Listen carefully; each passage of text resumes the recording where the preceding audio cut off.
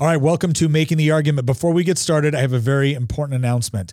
We have a brand new deal with GoodRanchers.com. That's right. If you go on to Good Ranchers and you use promo code Nick and you sign up for one of their subscriptions, you're not only going to get $15 off, but do you remember the old deal where you got 2 pounds of ground beef with each order?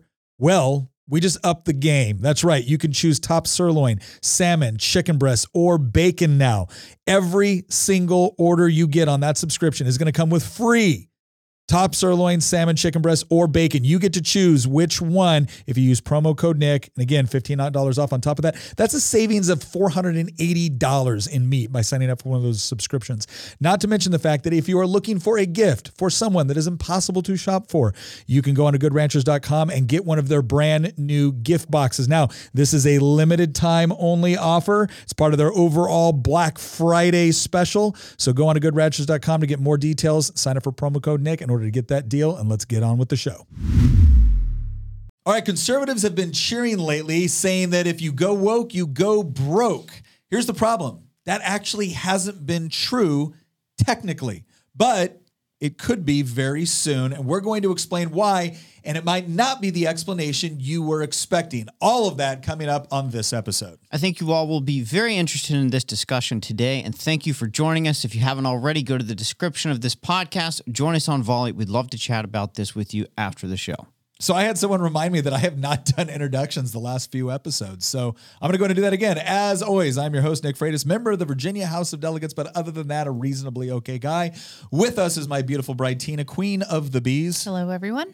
We have our resident historian and political prognosticator, Christian Hines. Hello. And then, of course, our producer of producers, Nicholas Hamilton, the good Hamilton, the one that doesn't like central banking, which is going to be pretty important for this episode. It is. Thank you, Nick. I got a question. Oh, do you? Can you explain for me and the audience what ESG is? Gosh, I'm so glad you asked, since it's like right in the title of the episode. All right. So Wow, that definitely wasn't a planted question. what are you talking about? That was purely random. How dare you? All right. So we got our first article here, and I brought this up. It's from Foundation for Economic Education, which, by the way, I think is a great organization. And they talk about the rise and reign of ESG. So what ESG stands for is environmental, social, and corporate governance. So the way to think about this is you have these large investment firms, sometimes you could have governments or whatnot, and they essentially set up a scoring system based off of a company's disposition or the company's like internal plan or their production methods or the way that they treat their employees, all this other stuff. And it falls into those 3 categories. You have an environmental score, a social score, your corporate governance score, and this equals your ESG score. And if you have a favorable ESG score, that means you go into like a prime list for investment. And if you have a bad ESG score, you go further down the list, or you can essentially be banned from like these certain organizations which provide investment. And I'll just kind of go through this real quick because this gives a little bit of background. I will go into some even more, but this is directly from the from the article from Foundation for Economic Education. Today's dominant strain of stakeholder capitalism, and stakeholder capitalism is very associated with like the World Economic Forum, Klaus Schwab, et cetera, is the doctrine known as ESG, which stands for Environmental, Social, and Corporate Governance. The label was coined in 2004 report of Who Cares Wins, a joint initiative of elite financial institutions invented by the United Nations to develop guidelines and recommendations on how to better integrate environmental, social, and corporate governance issues in asset management, securities brokerage services, and associated research functions. Okay, so in order to understand where like the modern ESG is coming from, right? It is heavily influenced and in some ways created by the United Nations in conjunction with certain investment firms and organizations like the World Economic Forum, which is kind of a conglomeration of investment banks, of billionaires and politicians and stuff like that. They've been all pushing that. But here's what's important. We got to go beyond that to understand like the philosophy that laid this groundwork, because a lot of people look at ESG and like this showed up out of nowhere. This is actually, I would argue, about 120 years in the making. Okay. So let's go to our next article, also from Foundation for Economic Education. And when they talk about, scroll up here a little bit, I want to talk about this first part. This is really important. They said, first thing to understand, in the progressive view, neither the old aristocracy nor liberal democracy were equipped to achieve the necessary goals of society.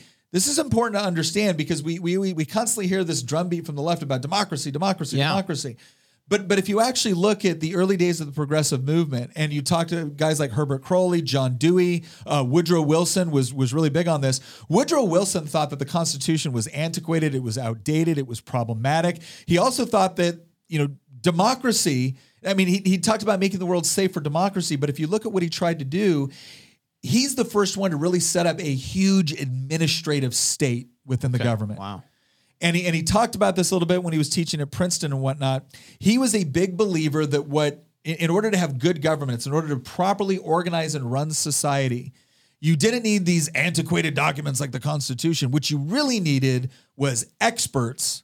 So why didn't they fear the centralization of power? Because they were controlling it. Okay. Like the whole idea was that they weren't coming out and saying we need to totally get rid of democracy. What they wanted to do was insulate certain levers of power from democratic processes. Now, if you think about this, we used to have what they called the spoils system within the United States government. So a new president would get elected. Now, remember, the federal government was a lot lower at this time in the 1800s, but a new president would get elected, fire everybody, right? And then put all of his buddies and campaign, contributors, put them in positions of power and influence within the government, right? So the reason why they called it the spoils system is like to the victor go the spoils. Well, the spoils for running for office was you got to pick who was running all the different agencies. Now, in the 1800s, you didn't have a whole lot of agencies to run, right? But Woodrow Wilson believed that the government needed to play a much more active role. And again, he's considered one of the first progressive presidents and left-wing progressive presidents. And he said we need a much larger administrative state to, really set a vision for the country and develop everything from like education to infrastructure to corporate governance and all this. And the way we were going to do this is that we were going to put these experts in charge of all these positions. And there had been a movement earlier on, even before Wilson, to say, look, we can't completely change the composition of these agencies every time there's a new president. And to most of us, that seems to make sense, right? We wouldn't like the idea of every time the president changes over, everyone working at the post office is fired and replaced with his buddies or her buddies, right? So they tried to set up this process where it's like, okay, these are civil service jobs and they don't exist or their composition doesn't exist at the pleasure of the presidency. The idea was for them to be apolitical as well. Is that correct? Yes. But we all know that's impossible. Well, we all know that to some degree it's been very difficult to maintain, and we did a previous episode on some of the problems that we're seeing with the FBI, where we have positions within the FBI, like obviously the president gets to recommend who the director will be, and then Senate confirms these positions and things like that. But there's all these other positions that are essentially in very powerful positions with respect to setting policy. And this has led a lot of people to refer to like the deep state. And what they're really referring to is the administrative state. Because think about it. If I come in and I'm the president and I say, this is my agenda, this is how I want to carry things out, and I'm purely within my constitutional power to set that agenda, but I've got a bunch of mid and even high-level staffers that fall within the civil servant as opposed to like the appointed positions, and they slow roll my entire agenda, they can wait me out for 4 years. They can absolutely do that. Or they can refuse to actually do the job. Now, again, I can't fire them. So we create a different problem. Essentially, we traded one problem, which was the spoils system, for another problem.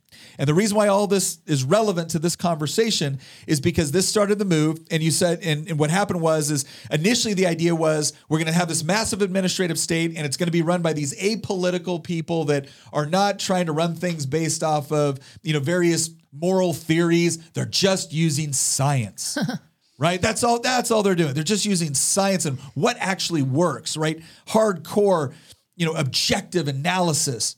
Well, you had guys like Dwight Waldo at Syracuse University that essentially recognized that nobody works that way. Everybody brings a value system into their analysis. And you can adjust for bias to a certain degree, but people still have long-term objectives for what they think is an ideal outcome, and that influences the policies that they put into place. So Dwight Waldo and these other guys were essentially decided that expertly implementing democratically chosen policies was no longer enough. A subsequent generation of experts would be expected to substitute their own ethical and philosophical standards for those supported by voters. Scroll down. Public servants should become active, informed, politically savvy agents of change, as one of Waldo's colleagues would later put it. So you've created this system now, you've created this idea, this mentality that the real way that you run society is not necessarily through elections. We're still going to have those, right? But it's through this larger administrative state. And the reason why this is relevant to this conversation with respect to ESGs is because you have people within business, within the World Economic Forum, and they're operating in a very similar fashion. They're just doing it technically in the private sector, but they're doing it as an extension of this same mentality. And I was actually right about to ask you, I think that you've just done a great job hinting at why central planning is inevitably going to become a failure, because you can't really substitute the will of 330 million Americans for a handful of unelected bureaucrats and expect that they're going to deliver something better than what those 330 million Americans would have wanted for themselves. Mm-hmm. But the question that I was going to ask and that you were just hinting at is, so what does this have to do with ESG? Like we've kind of explained the failures of central planning in a nutshell sense, but what does this have to do with BlackRock, pushing wokeism through, their $8.5 trillion worth of assets under management? Well, and I think that's an important question for okay, so how does ESG work essentially? Yeah. So if you can get your mind around this idea, this philosophy that what society really needs, especially a complex society, right? Because they're always arguing, society's so complex, we can't leave it open to like just free markets. We need wise people at the helm that are going to direct what takes place. Now, for people like Woodrow Wilson, that was a government function, but you have other people within the private sector, ostensibly in some degree, that have said, we also believe this, but we're going to run it through asset management and investment. And that's where you get guys like BlackRock coming in. So to give you an idea, I'm going to give you a little background. This is the Wall Street Journal. Larry Fink, it says Larry Fink can't catch a break. He's chairman and CEO of BlackRock, the largest investment manager in the world with $8.5 trillion of assets under management, right? And he's in the battle over sustainable investing and the spread of environmental, social, and governance policies across Wall Street. Both sides are gunning for him. So here's what's interesting. There's a lot of people on the left that don't like BlackRock because they just think they're too big and powerful. But there's a lot of people on the right that don't like them because they've totally bought into this narrative of ESG governance. And both sides are skeptical of them, and both sides should be. So the whole idea of how does this work? Well, imagine a guy like Larry Fink, right? He's the head of BlackRock, he's CEO of BlackRock, and they have $8.5 trillion of assets under management. So what that means is it's not that they have $8.5 trillion in the bank. They're not worth 8.5. Yeah, they're not worth 8.5 trillion. What it is because they manage investments. $8.5 trillion.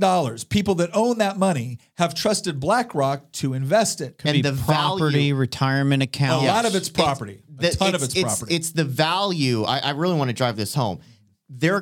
Hence the phrase assets under management. Yeah. It's the value of all of the money. Everybody that has invested anything into BlackRock, when you take all of that money combined, it's 8.5 trillion, which is to give you an idea of how much that is. I think it was like when Lehman Brothers collapsed in 2008, I'm pretty sure that they had something like 600 billion. Yeah. And they've got 8.5 trillion. Wow. Credit Suisse, the second largest bank in Switzerland that is potentially on the brink of collapse, has like 1.5 trillion assets under management. So this is a giant number.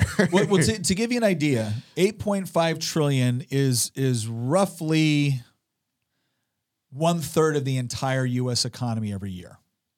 And that's because the U.S. economy is about 24.88 trillion, largest economy in the world. So BlackRock has more money under management than most countries in the world have in their yearly economy.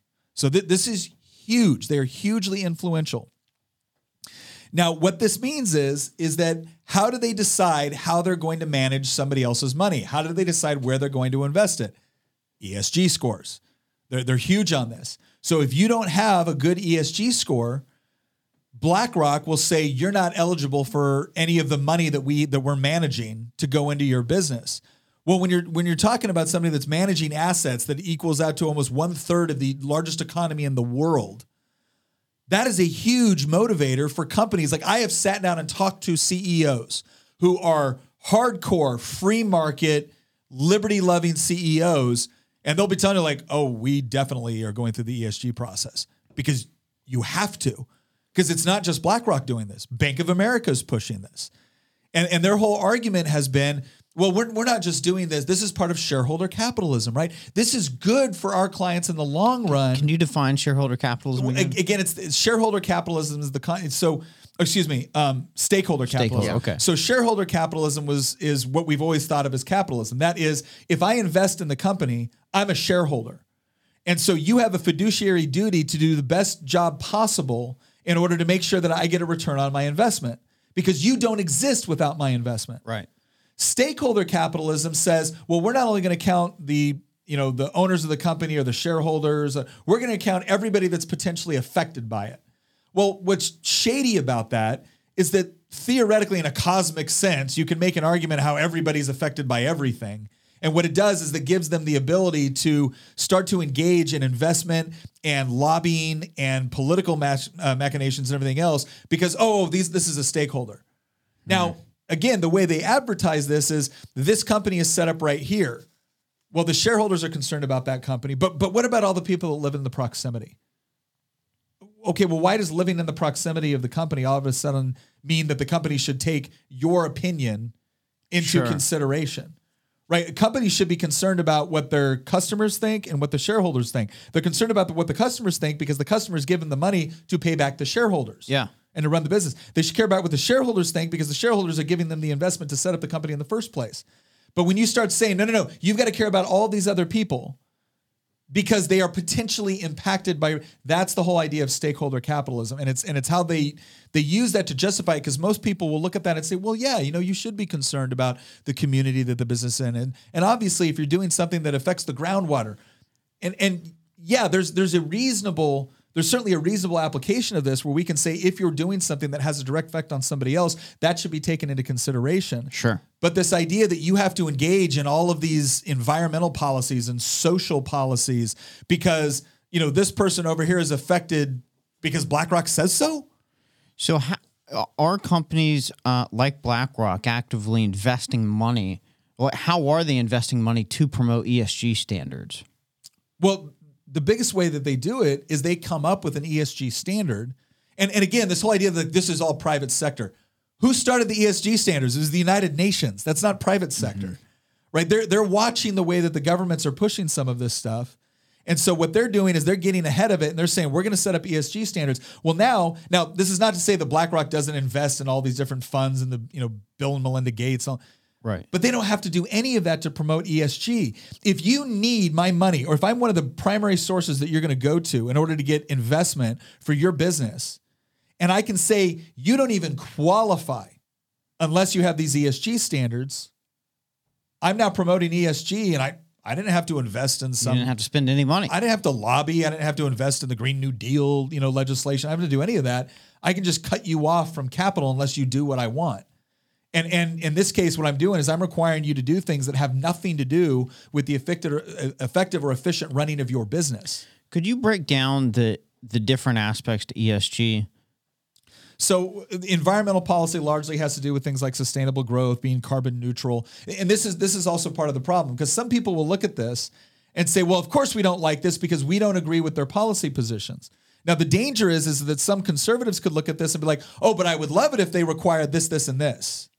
Right. So the free market approach, shareholder capitalism, is based off of you provide a good or a service within the free market, and the obligation, the first obligation of the company is to make sure that they're taking care of their shareholders because they're the ones that made the enterprise possible. Mm-hmm. Now, if they engage in pollution, if they engage in other things, that's what we call an external. There's an external element there that has to be accounted for, right? Externalities. So we're not ignoring those things. We're just saying that the company should focus on providing the product or service that the shareholders invested in order to turn a profit, because that is going to result in people getting goods and services they want. It's going to result in employing people. It's going to result in a lot of positive things. But the environmental come in and say, okay, BlackRock has not just said, hey, we want you to be environmentally friendly. BlackRock is deciding what environmental friendly looks like. That's dangerous. And it's not just the environment stuff. What about the social? Well, Guns, your DEI, All right, diversity, equity and inclusion. So now, if the composition of your hiring practice doesn't look the way BlackRock thinks it would, they'll deny you investment. What about governance? Okay, well, let's say that you run your company in a traditional sense where the owner is the one that owns the company and he pays his employees or her employees whatever they agree to work for. No. They've decided they want you to set up your governance this way, and you better have the appropriate DEI, again, division, equity, and inclusion policies in place, or you don't get investment. And again, the left will come in, and when they argue for this, they'll say, "What? So you want them to invest in companies that are destroying the environment? You want them to invest in racist companies? You want them to invest in companies that don't take care of their employees?" Well, no, of course we don't want that. But I also don't want you being the arbiter of what that all includes.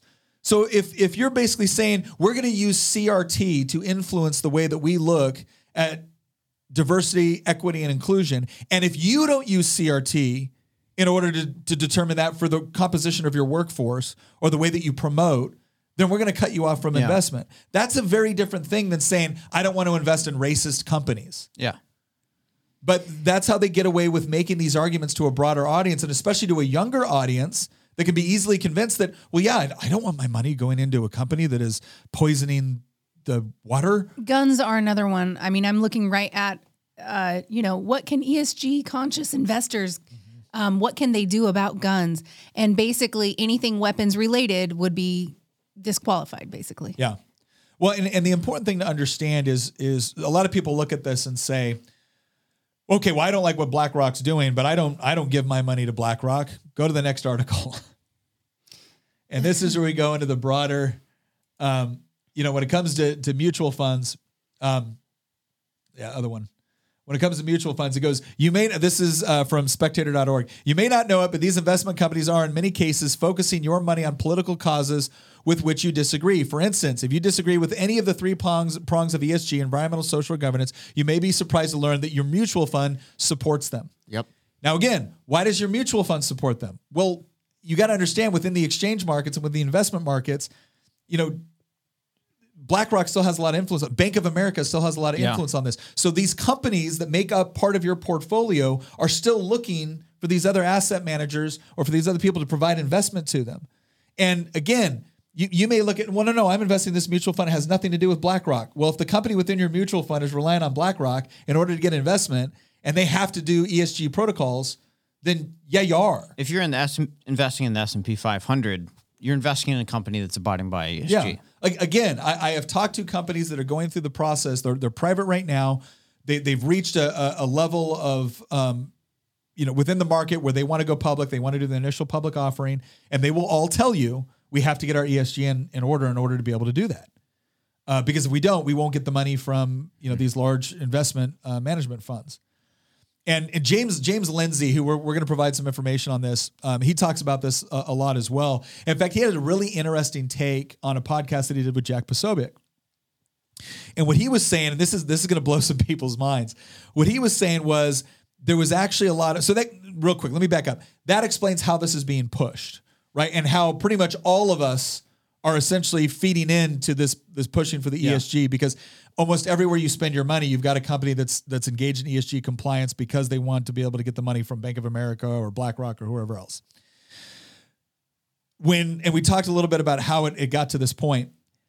But if you want to fast forward from like the early 19 teens and 20s where the groundwork for this was being laid, and then but before we got into the official categorization of what ESG is, James Lindsay, who is an avid opponent of ESGs, he basically thinks that what we're doing here is we're setting up the equivalent of a Communist Chinese Party social credit score. Oh, okay.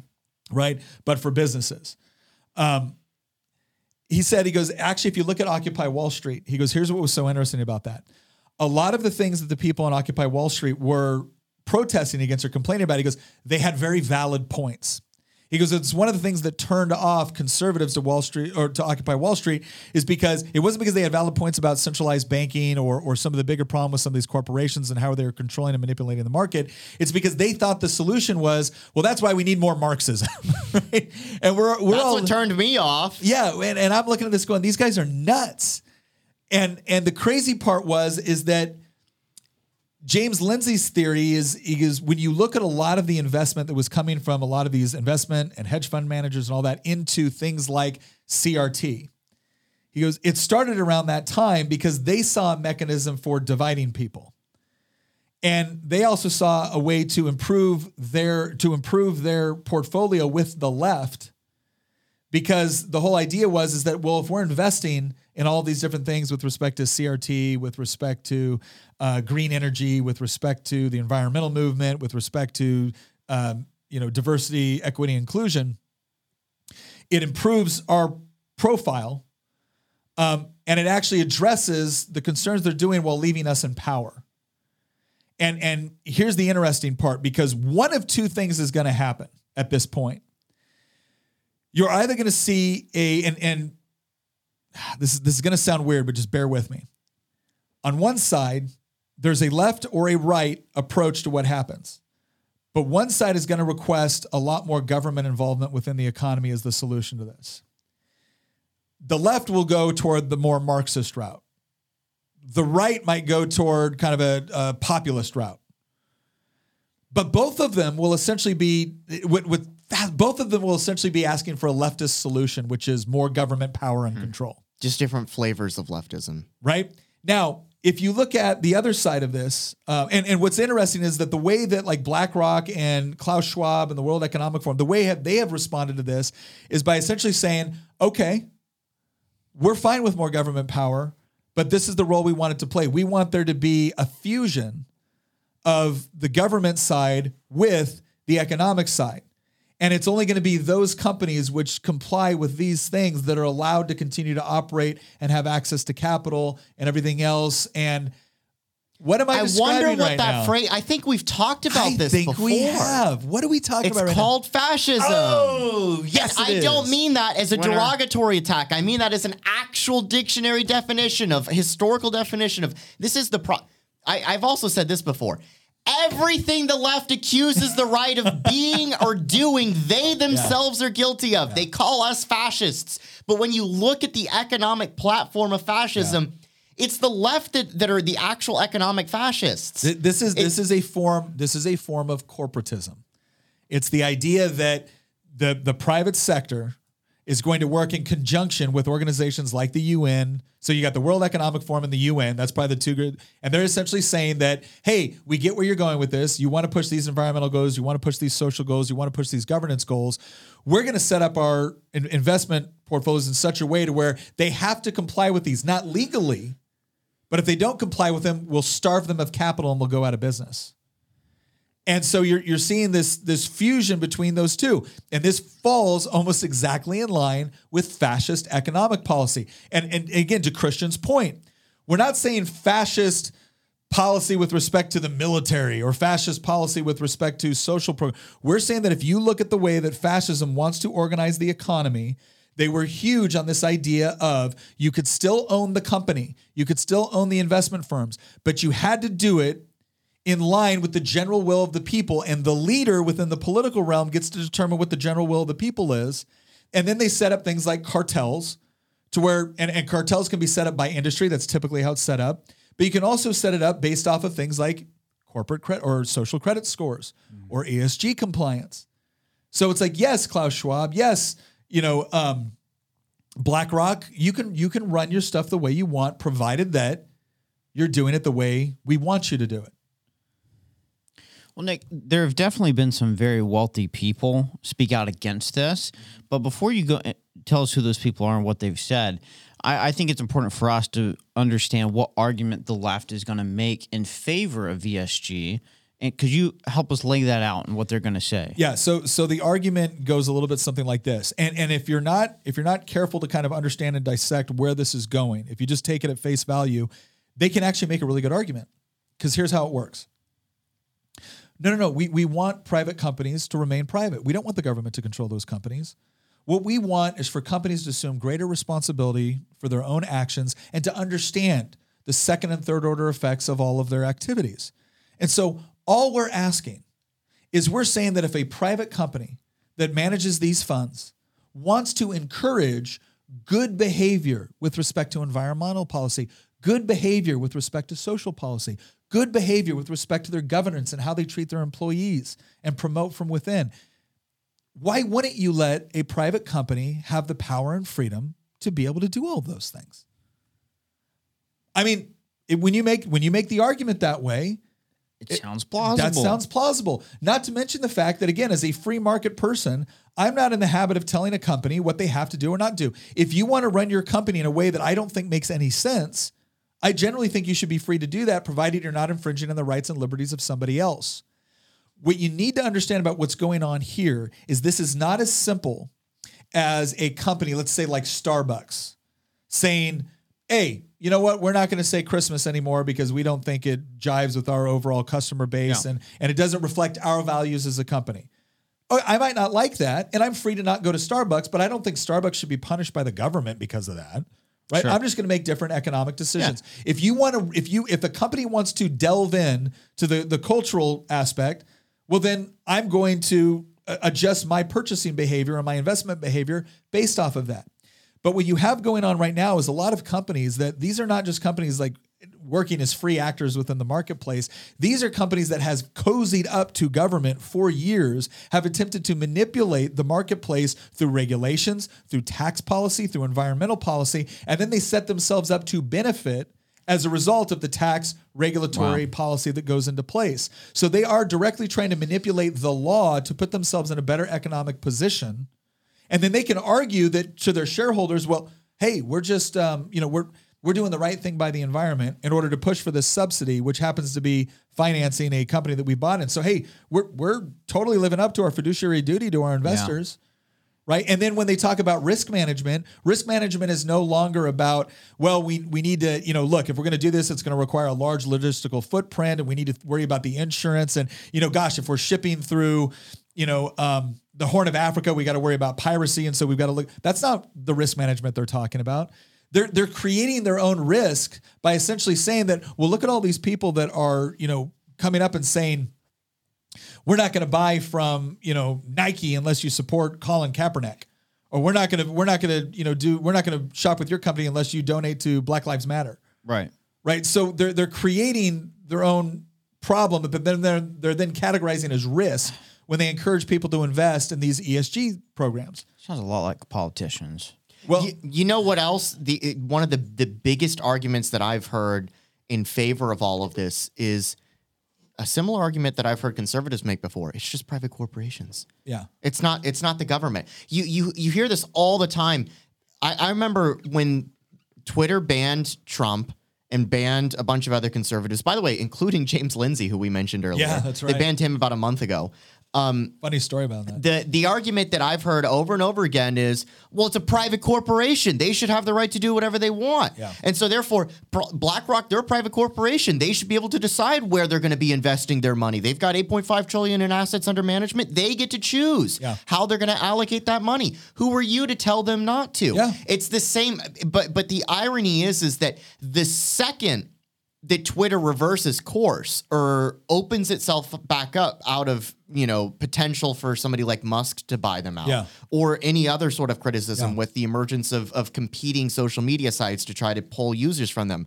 And then suddenly Twitter reverses course or any other company reverses course, and then the left just hammers them. Oh, yeah. And says, you're enabling racists or you're enabling homophobes. You need to be whatever it regulated is. or shut down or prosecuted or investigated. So they reveal what they really want, which is to say that, again, they try to use our argument against us. They're a private company. Let them do what they want. Isn't that your philosophy? But the moment that private company does something they don't like, they immediately want regulation or the government to crack down on it. Because that's what they actually really want. That's what they really want. But but the other issue here, this is the part where conservatives need to be careful. Because if our solution is going to be, well, we want the government to crack down when they're doing things that we don't like, you're now adopting the left's tactic for controlling the economy in the hopes that it will produce the results you want. The problem is that you can talk all day long about fighting fire with fire, but at the end of the day, they're still getting what they want. Yeah. Because they'll eventually take over the system that you've now propped up to achieve the end state that you want. And that really kind of leaves the larger question of, well, then how do you address this? So, Nick, there have been some very wealthy people push back against these ESG scores, but I want to know who those people are. But I also want to know, how do we stop this? Well, so the first thing is that there have been some people speaking out, but just keep in mind, this is another one of those myths that, all these big corporate fat cats are Republican. No, they're not. Almost all of the big corporate fat cats are Democrats. They're Democrat donors. And what's amazing is they're all big on these ESG scores until they're doing business in China. And then all of a sudden it's like, never mind. Right? So to some degree, they're looking at this within the marketplace, within the United States, within the West, of feeling like they have to do this. And then China has its own social credit score that they have to appeal to over there. So we do have some prominent people that have pushed back. Probably the most prominent has been Warren Buffett.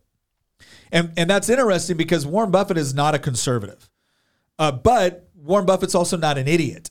And he wrote this article. In fact, we got another story up here. He goes, here's what Buffett said. He goes, given this complexity, firms should adhere to Buffett's advice, featured within the Financial Times, on why companies cannot be moral arbiters, and heed his view of ESG spending as being a contestable use of the shareholders' money. So that's interesting. This is the main pushback between shareholder capitalism and stakeholder capitalism, because the number of stakeholders that you can potentially have is kind of like without end. And a stakeholder doesn't have to have any sort of investment in the success or even existence of the company to be considered. And when you start giving stakeholders more consideration than you do your shareholders, that's problematic, because you're not using the stakeholders' money. You're not using the stakeholders' like investments or labor or anything else. You are using the shareholders. And what's interesting is that a stakeholder is just a stakeholder.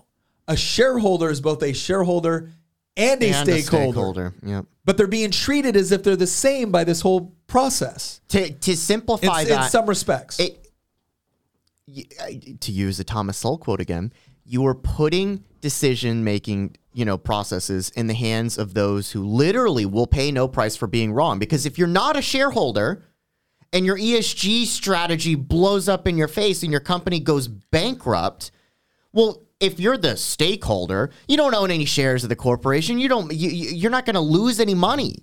You're going to get your policies implemented, but you're not going to suffer any of the potential losses that come about from it. But if you're a shareholder, you could lose everything if the company goes under, which is why this gets to your point, Nick, about how Buffett might not be conservative. There's plenty of things that he's called for before that aren't conservative, but he understands how markets work. And he understands that if you take the decision-making process out of the hands of the people that actually risk losing it all, suddenly the decisions that will be made might not be in the benefit of those who actually risk losing it all. And therefore, companies might end up making decisions that won't just hurt themselves, it'll hurt the consumers that they're serving eventually. Because if Walmart doesn't exist anymore, the people that go buy from Walmart, well, they're worse off for it. Not just the shareholders, it's the consumers as well. Those are the two people that matter, not the stakeholders. It's the people buying the products and the people that own the shares of the company that's providing the products. Well, and a perfect example of this, and this is where this whole, go woke, go broke, because people would point to like Coca-Cola, or they would, and like losing profits. Nike. They point to Disney, right? So Disney was the perfect example, because first of all, a lot of conservatives canceled their Disney Plus. A lot of conservatives changed their family vacation plans. And then, of course, the state of Florida said, fine, you want to push all these policies? Well, then you don't need all these tax credits you've been given. Now, you can look at that as being somewhat problematic. Now, again, I don't think companies should be getting all these, tax credits to do stuff. I think we should just have a low tax rate, expand the base, and that's it. But the idea is that, okay, if you want to weigh in to politics, well, then politics is going to weigh back. And Disney found out that, holy crap, we just lost a ton of money. Now, people will ask, why doesn't that cause Disney to change what they do? Okay, to some degree it has, but I think most people are recognizing largely that they haven't. And here's the reason why. Disney can look at their millions of customers, but they also got to consider like organizations like BlackRock and Bank of America and everyone else. And so it's the idea of, they can get your money one of three ways. They can get your money by appealing to you as a customer to buy their product. They can get to your money now by appealing to the people that manage the funds that your retirement funds are in. Or they can get your money by going to the government and saying, we want subsidies and tax breaks for what we're doing. Well, in order to get your money in these two ways, they've got to appeal to BlackRock, or they've got to appeal to, a governor or maybe 50 or 60 politicians. In order to get your money through the free market, they've got to appeal to every single customer. So they've made a calculated strategy here where we're going to appeal to the people that are controlling $8.5 trillion in assets, and we're going to appeal to the government, which can take your money and give it to us, whether you like it or not. And I understand why they're doing it. It's just, I think it's horribly immoral. And it's one of the reasons why, it's one of the reasons why so many of us can look at what like the Occupy Wall Street movement was complaining about and saying, yeah, we agree that there's a lot of problems right here, but your solution of we're going to give politicians more power over this is going to make it worse, not better. And we've seen this across the board now. We want businesses to be oriented in such a way as to have to appeal to customers and their shareholders. The shareholders give them the money, the initial capital that they need to operate in order to appeal to the customers, which then create the profit in order to pay the shareholders. And people, shareholders and profit. I got news for you, Hoss. The shoes you're wearing, the phone you're using, the clothes you're wearing, the car you're driving, the job you work at, the house you live in, all of that was created by the profit motive within the marketplace. And if you think the whole ESG altruistic method is a better one, okay, let's go look at one of the countries that has said we're gonna have politicians, altruistic, kind-hearted politicians deciding what housing looks like and what food, production looks like and what clothing production looks like. And here's what you're gonna find: poverty. You're gonna find poverty, and you're also gonna find pretty oppressive regimes, because the moment you say, wait a second, this produced a bunch of poverty, they're gonna be like, why are you an enemy of the state? Why do you that sounds like capitalist talk to me. I mean, that's the craziest thing about all of this, right? If you want to be a communist in a free country like the United States, you can be. You can get a bunch of friends together. You can open up a commune. I won't stop you. I'll even try to fight to lower your taxes. But if you want to be a capitalist in a communist country, or you want to be a capitalist in a country with a centrally planned government, yeah, they've got a gulag for you. No, it's called Hong Kong. Yeah.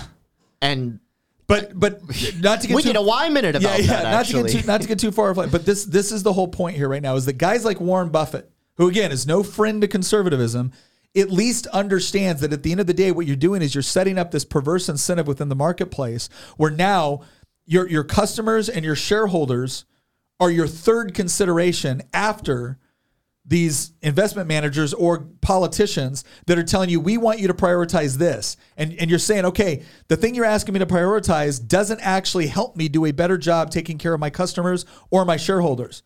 And like, we don't care.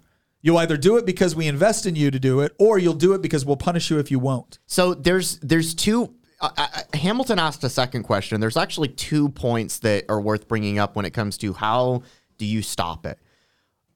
One is, well, you're seeing a lot of red states that are starting to push back against this. I know that it was I think it was Arkansas that was the latest one that basically said no bank that does any sort of ESG related stuff targeting things like, the oil and gas industry is allowed to do any sort of banking with any local or state government in our state borders. And you're seeing more and more red states do that. They're saying, okay, you want to push woke capital? We will not, as a state, we will not have our taxpayer dollars be used to subsidize your corporation. Yeah. That's the first component.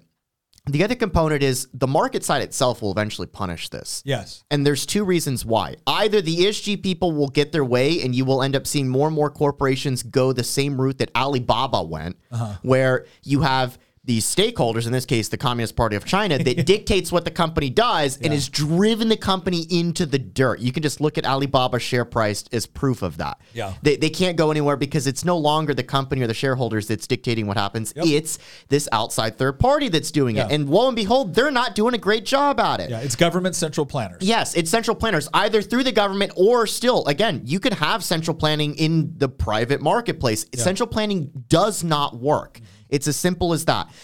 There's another component of this, though. The reason that Warren Buffett wrote all of this stuff is because, again, he's not, as you said, he's not a conservative, but he's also not an idiot. Yeah. And he understands that when you change the motivations of the marketplace, you can end up getting some very disastrous results. And there's no better example of this than the quantitative easing that we've seen over the last 14 years. This is the part where, listen, if you've started to zone out while you're driving in your car, pay attention, because we're about to talk We're about to talk big. about something that very few people are talking about right now. And this is interesting because everyone will say, well, we need companies to fight back. We need the government to fight back. We need state governments to fight back. We need investors to fight back. Okay, fine, good. I don't got a problem with some or even most of that. But a lot of people are like, well, what am I supposed to do? What mutual fund can I go to that Sit back and watch the fireworks. That's what you're supposed to do. About to happen, because the only way they have gotten away with this garbage for so long is because of the monetary policy of almost every single almost every single central bank in the world. In the West, certainly. In the West, certainly, but I would argue almost the world. Potentially, yeah, But basically probably the world. Yeah, everybody. I don't know what the central bank of the of Chad is doing right now. But if you look at it, central banks in everywhere from Zimbabwe to China to Europe to the United States to all of them have Canada, had this, Britain. all of them have had this cheap money policy where we're going to keep interest rates down to like zero, which makes government borrowing of money for government spending to go way up, and we're just going to print more money and throw it out in the market. Well, when the Federal Reserve authorizes the Treasury when the Treasury prints all this money that the Federal Reserve goes on their books, does the Federal Reserve then cut you a check as an individual? No. It goes to certain banking elements. It goes to Bank of America. Yeah, and eventually goes to BlackRock. Right? Yes. It goes to these people. And so all this money that's been printed that's causing all the prices of your groceries to go up, right? The people that get the initial benefit of that money when it's first printed is not like you getting a check in the mail. It's these major banks that have this connection and relationship with the Federal Reserve. And so they've been able to just spend all of this money at a point where, because again, when the money first comes into the marketplace, you don't see the inflation right away. It's only after it's spent The inflation takes time. So when they get the money initially, they're getting the full value of the dollar when they spend it and invest it. It's only when it finally gets to you that you're getting screwed. So when they're funding these ESG programs, the central they're funding bank- at 100% value. Yes. And then by the time that money gets to us, it's it's been inflated away. So they were able What to. in the world? They were able to buy up assets. They were able to buy up property. They were able to buy up the stuff when the value was much higher than by the time it got to you. these politicians. So here's the great part. Nick just explained the problem with money printer go burr with quantitative easing. So to Christian's point, what happens when all of a sudden the interest rates have to go up and you cannot have the same level of government spending. You cannot have the same amount of money that's initially going into all of these investment firms, that's going into the stock market and everything else, because people who know are offloading their cash assets as fast as they can to put it all into the stock market. What happens all then? What happens is Bank of America stops allocating $1 billion here and there for all these DEI programs. That's exactly what happens, which is why if there's anything you can walk away from this episode with, it's that when the central bank prints money and lowers interest rates, when they do this easy credit, cheap money, free, quantitative easing, basically, when they engage in extremely loose monetary policy and inflationary, they are enabling, in fact, they're incentivizing companies like BlackRock and Bank of America and some of these other financial firms to basically, you're creating a bubble effect. And what are the signs of a bubble effect? Well, we're going to change the world. And we're also going to go buy a bunch of Teslas and make ourselves look rich in the process. But people become a lot less scrupulous with how they spend money when it seems like there's an infinite amount of money flowing. When it seems like that you've discovered the infinite money glitch, suddenly you feel more comfortable. Oh, well, BlackRock manages $8.5 trillion, that they have in assets under management. Who cares if they're spending a couple billion here or there on I'm ESG still getting standard? 12% return on my investment. But what happens when the money printers stop and the interest rates start rising and quantitative easing gives way to quantitative tightening, which is the first time, again, in almost a generation, certainly a generation on the investing side, that we've seen the end of easy money, the end of cheap credit, the end of the bubble that has been inflated since the 2008 crash when the Federal Reserve lowered interest rates to zero. And then when they couldn't lower them anymore, they started printing money in 2014. And we've seen the consequences of that in the form of inflation. And now the Fed is trapped. They can't do anything. They have to raise interest rates. They have to shut off the money printer, or else the entire middle class will be destroyed from inflation. Which, what's that doing? that's restricting the amount of money in circulation, which eventually is going to lead to investors going to companies like BlackRock and being like, whoa. We can't afford another $1 billion for this DEI initiative. You need to be giving me my return on investment that I gave. Yeah, what's this ESG crap you're doing? Like, yeah. I went from getting 12% to being negative. Like, you don't get to spend any more of my money on your little projects. Like, you actually have to produce a return on investment. Yes, and in a tighter monetary environment. It is harder to produce a return on investment in a tighter monetary environment. And it's not just that. Look at the number of assets under management. So we talked about how BlackRock controls basically a third of the U.S. economy, or the equivalent size of a third of the U.S. economy. That's actually down. Yep. It peaked at $10 trillion in assets under management. It's now at 8.5. So it sounds like an insane number, but it's actually lower. And the reason why is because people are starting to pull their money out of BlackRock because the everything bubble that the Federal Reserve has been creating since 2008 is beginning to implode. And here's what's funny. The Federal Reserve under Jerome Powell, who we've been very critical of, has actually stood by his guns so far and said, no, we have to raise rates in order to get inflation under control. And he's stuck to it, right? The UN called on him to stop. The United Nations. Now, where did all of this start? When the beginning of this podcast, we were talking about what are ESGs, where did it start? This started as a creation of the United Nations. The United Nations knows exactly what is going to happen if all of a sudden the central bank starts saying, we have to get the inflation out of the economy. We got to raise rates. They know what it happens to government spending. They know what it happens to cheap money for investment firms. They know what it happens for all of it. And they know what it happens for ESG compliance. And so we are about to enter into an economy. And this is what happens when all of a sudden you take all the magical, modern monetary theory out of and now we're faced with just reality. And here's the reality. Successful companies are the ones that produce goods and services that people are voluntarily willing to pay for.